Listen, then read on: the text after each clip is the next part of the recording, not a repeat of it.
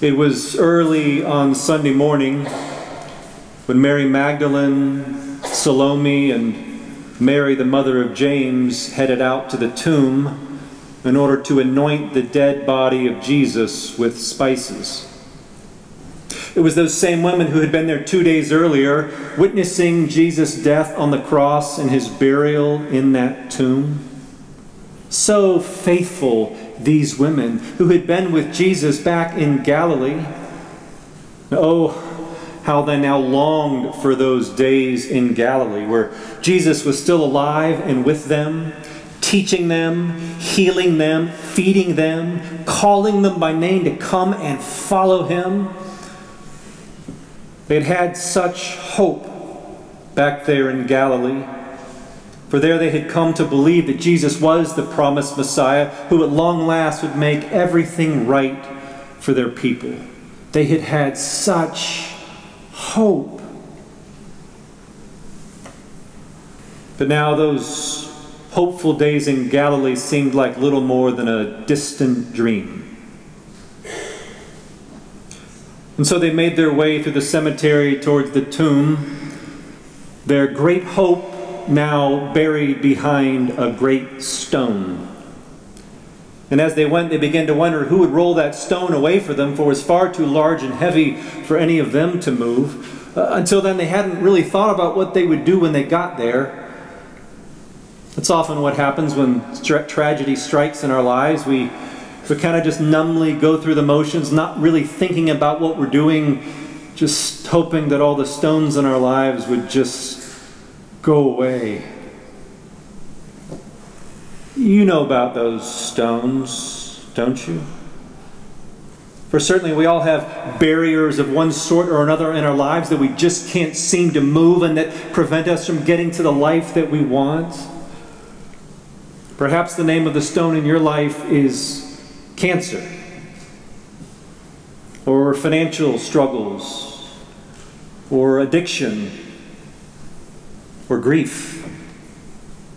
Maybe it's the child you can't seem to fix, or the marriage you can't seem to fix, or the body you can't seem to fix. Maybe it's just the path that your life has taken that is now so far from the dream you dreamed in times gone by. These stones, they stand in our lives like indictments, proclaiming to the world our inadequacy and helplessness, unwelcome reminders of our limitations and our mortality. And we think if we could just get these stones out of the way, then everything would be okay. Of course, there is no stone in our life as great as that of death itself. And in a life full of uncertainties, death is the one thing we all know we can count on. In fact, it practically sets the agenda for our entire lives. From the moment we are born, the clock starts ticking. And so we try to eat right and exercise in order to stay healthy and live longer. We wear seat belts in the car to protect ourselves in accidents. We spend a fortune on doctors and medicines and procedures and products in order to fight disease and aging and stay alive. But we all know what's coming in the end, don't we? We're just trying to keep it at bay as long as possible. But ultimately, all we're really doing is anointing the dead. After all, none of us gets out of this life alive. Death is the great equalizer, the one absolute constant in life, and it's the one thing we all believe in. You know, in all my years of ministry, I've never once had a single person come up to me and say, "You know, Pastor, I've really been struggling with something lately. I'm just having a hard time believing in death." Nope. Death is sort of a North Star out ahead of us. It's always guiding our path, pulling us inexorably toward it. We may not like it, but we know it, and we expect it. Death is the solid ground on which all of us stand. The one stone in our lives we know can never be moved. And death always gets the last word.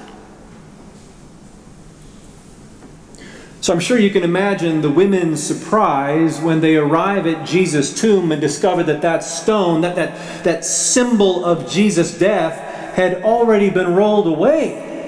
It probably must have felt as if the ground began to shake beneath their feet. And as they ran unsteadily into the tomb, they encountered yet another shock. Jesus' body was nowhere to be seen. Instead, there was a young man dressed in white clothes, an angel, sitting there alone.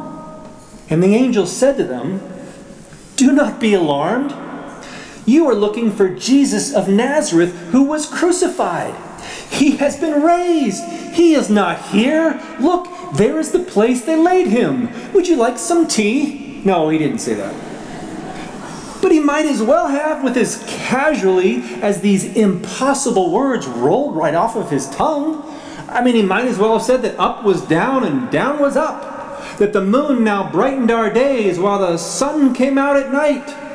That Alabama and Auburn had joyfully agreed to exchange mascots and team colors. And then the angel said to them, "Now go.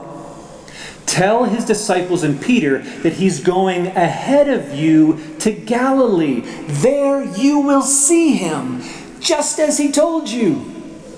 And how did the women respond to this incredible, unbelievable, earth-shattering good news? They hike up their skirts and hightail it out of there like frightened schoolgirls, for terror and amazement had seized them. You know, sometimes in our lives we encounter things that go beyond the limits of our reason and experience, that do not fit in with our basic understandings and expectations of life. And when this happens, we always experience chaos and disorientation, which is often rather frightening.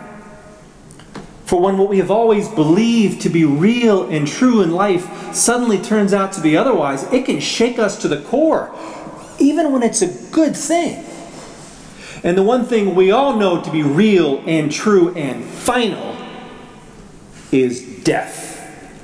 But what if? What if, as Easter claims, death is no longer the end?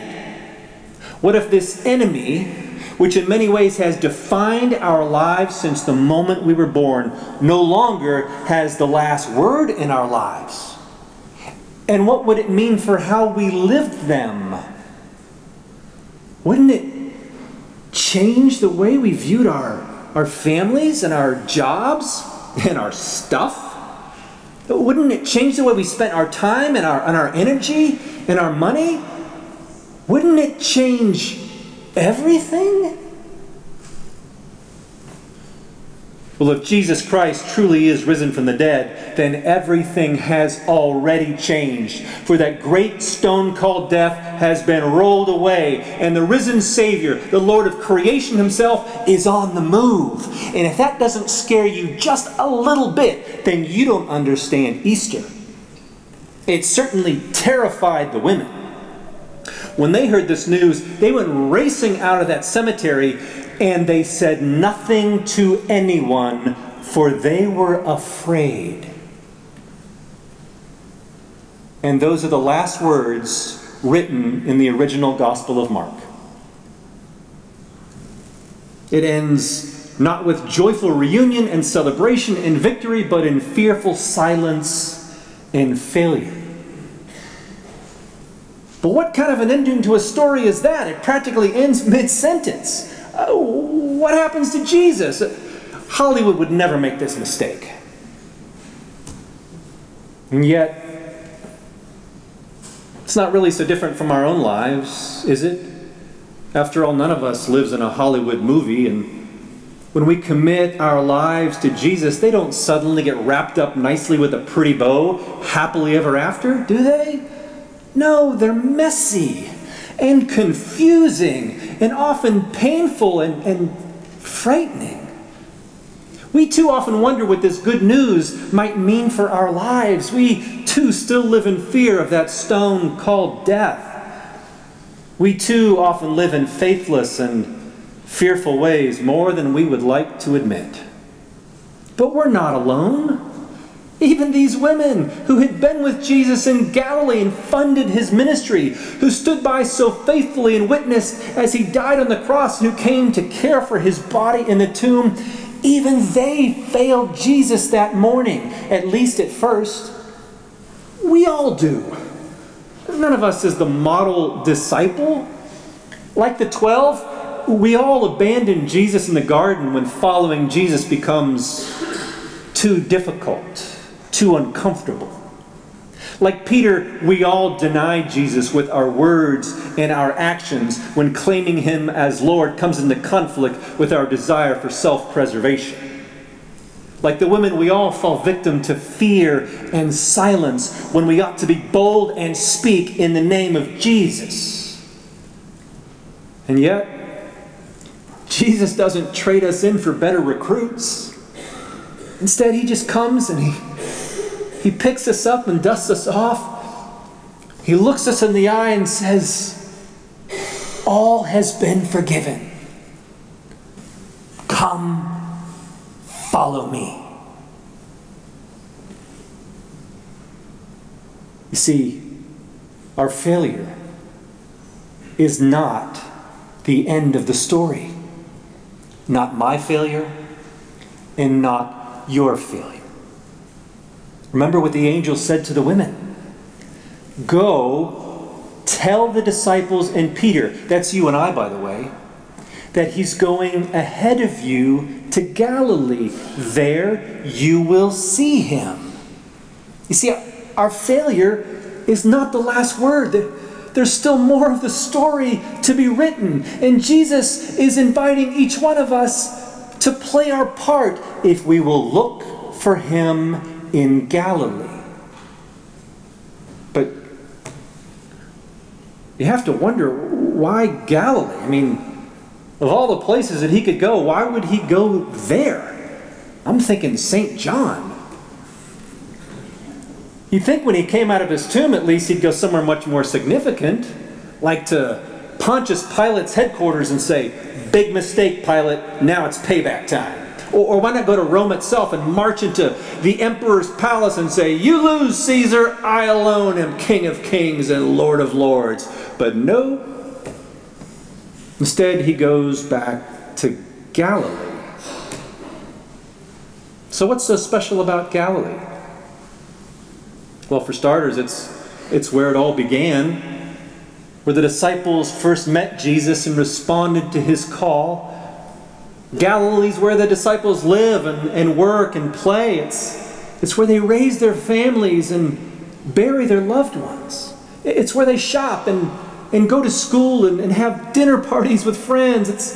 It's where they live their everyday, ordinary lives. Oh, we may know it as Birmingham, or Homewood, or Trussville, or Hoover, or Mountain Brook, but it's Galilee all the same. And Jesus is there waiting for us, that he might continue teaching us and healing us and feeding us as he calls us once again by name to come join him and play our God-given part in his mission to save this world that he was just dying to love. That's how the rest of the story is written.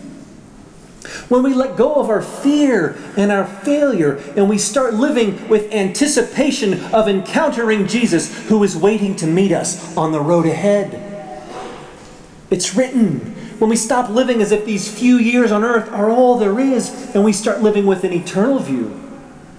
It's written when we feed the hungry and serve the poor and care for those in need. It's written when we view those around us as a beloved child of God for whom Jesus died.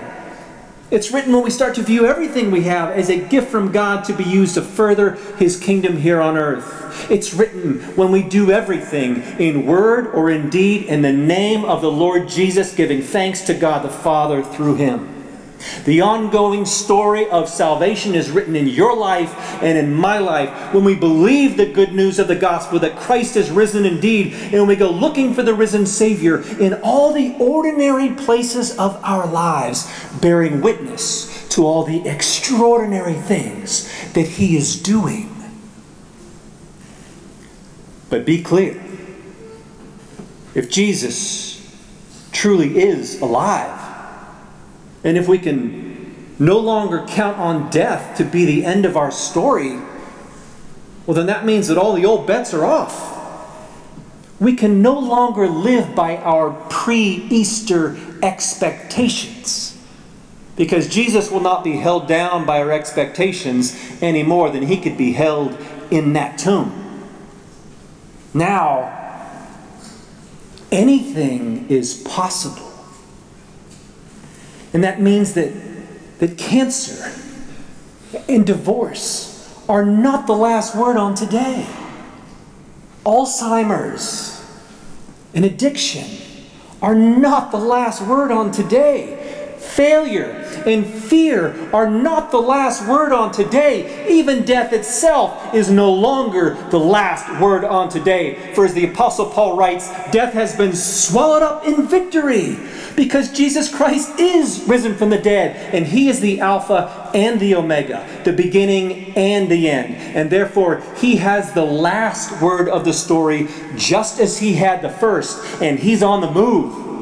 And He's up to all kinds of holy mischief here in Galilee, where He's inviting all of us to help Him write the rest of the story. And if you will keep your eyes open and learn to pay attention, there you will see Him just as He told you. And that, my friends, is a reason for hope. Because there's just no telling what might happen in your life with a risen Savior on the loose.